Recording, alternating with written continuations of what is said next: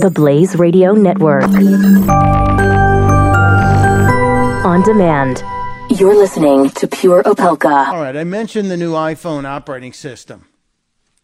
The iPhone operating system, the next version, the OS 11, is going to have some interesting additions to it. Apple is making some changes.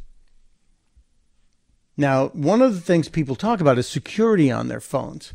I get worried about security. We've been hearing Apple's going to remove the Touch ID on the iPhones and replace it with an optical scanner that's going to read your face and or maybe just your eyes, because they can identify you pretty much without any mistake by doing facial recognition and or just eye scans, iris scanning.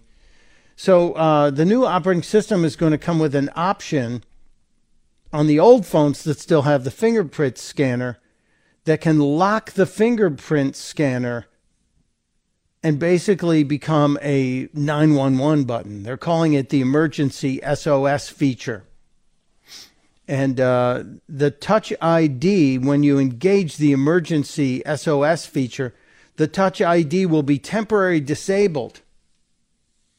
And you would do this by quickly hitting the power button 5 times. That means you couldn't be forced to unlock your phone by attackers, thieves, or some of us who are concerned that law enforcement would confiscate your phone and try and get at it.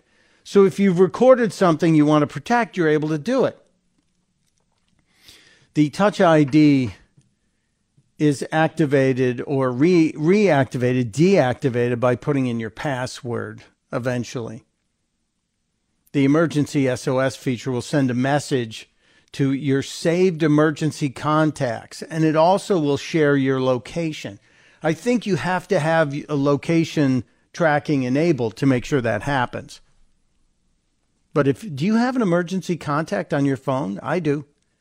I think it's a wise thing to have. But this new feature, probably not going to be available on iPhones until later this year. So if you're worried about security, if you're worried about people, I always worry about if I lose my phone, will somebody be able to crack it and open it? And if someone's taking it from you, do you have time to push that button 5 times? Are you going to have time to go 1, 2, 3, 4, 5? I wonder.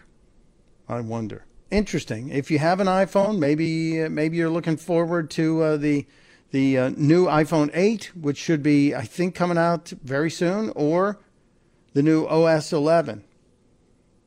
I'll wait and see. I'm not one of those beta testers. If you are and you have information, please share it with us. The Blaze Radio Network. On demand.